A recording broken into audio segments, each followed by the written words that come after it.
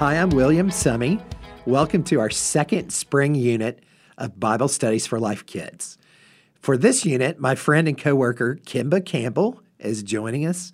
Kimba, tell us a little bit about the products you work on at Lifeway. Hey everyone, I am thrilled to be with you today. I work on kindergarten and first and second grade Bible Studies for Life. I also work on the inclusion tips for children with special needs. It has been a joy to partner with you as we instill God's truth in young hearts. Thanks for having me today to join you. We are so glad you're here with us, Kimba. All right, everyone, we have a brand new unit, and in this unit, we will teach you about Jesus, the Savior. I can't believe it's time to celebrate another Easter season. Can you? No, this year is flying by so quickly. Seems like it was just Christmas. As we begin to see glimpses of the weather changing outside, we're surrounded by new life. What a great reminder of the new life Christ brings us through his death and resurrection. In this first session, kids and preschoolers will learn about Palm Sunday and when the crowd welcomed Jesus as he entered Jerusalem.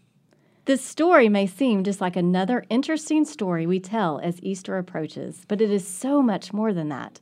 The Gospels tell of Jesus entering Jerusalem and people welcoming him, saying, "Hosanna!" The fact that these events were foretold remind us that God had a plan for salvation before the beginning of time. As you prepare to teach kids this week, focus on the prophecy that Jesus fulfilled when he entered Jerusalem that Holy Week. Help them understand that he was the Messiah who had been planned and promised to God's people thousands of years before. God always planned to save us through Jesus, and this event was just the beginning of how he fulfilled that plan. Now, preschool leaders, you will be focusing on almost the exact same thing. As you share the story with preschoolers, help them understand that God had a plan for Jesus. God sent Jesus because he loves all people. For older preschoolers, you can begin introducing them to the idea that Jesus went to Jerusalem to die and then be raised again for our sins. God sent Jesus to do this because of how much he loves his children. This is truly an awesome introduction to our Easter celebration.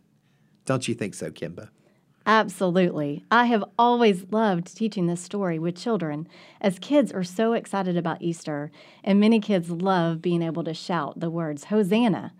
The unit verse for preschoolers is God loved us and sent his son, 1 John 4:10. And the unit verse for kids is I am the way, the truth, and the life. No one comes to the Father except through me, John 14:6.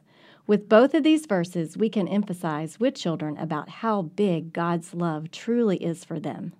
Kimba, thank you so much for being with us. I always enjoy your insight into these stories. And leaders, thank you for joining us again. I invite you to look at the level of biblical learning for your age group this week. Focus on how you can teach kids about Easter in this season of what Jesus did for us. Have a good one, and we will talk to you next week.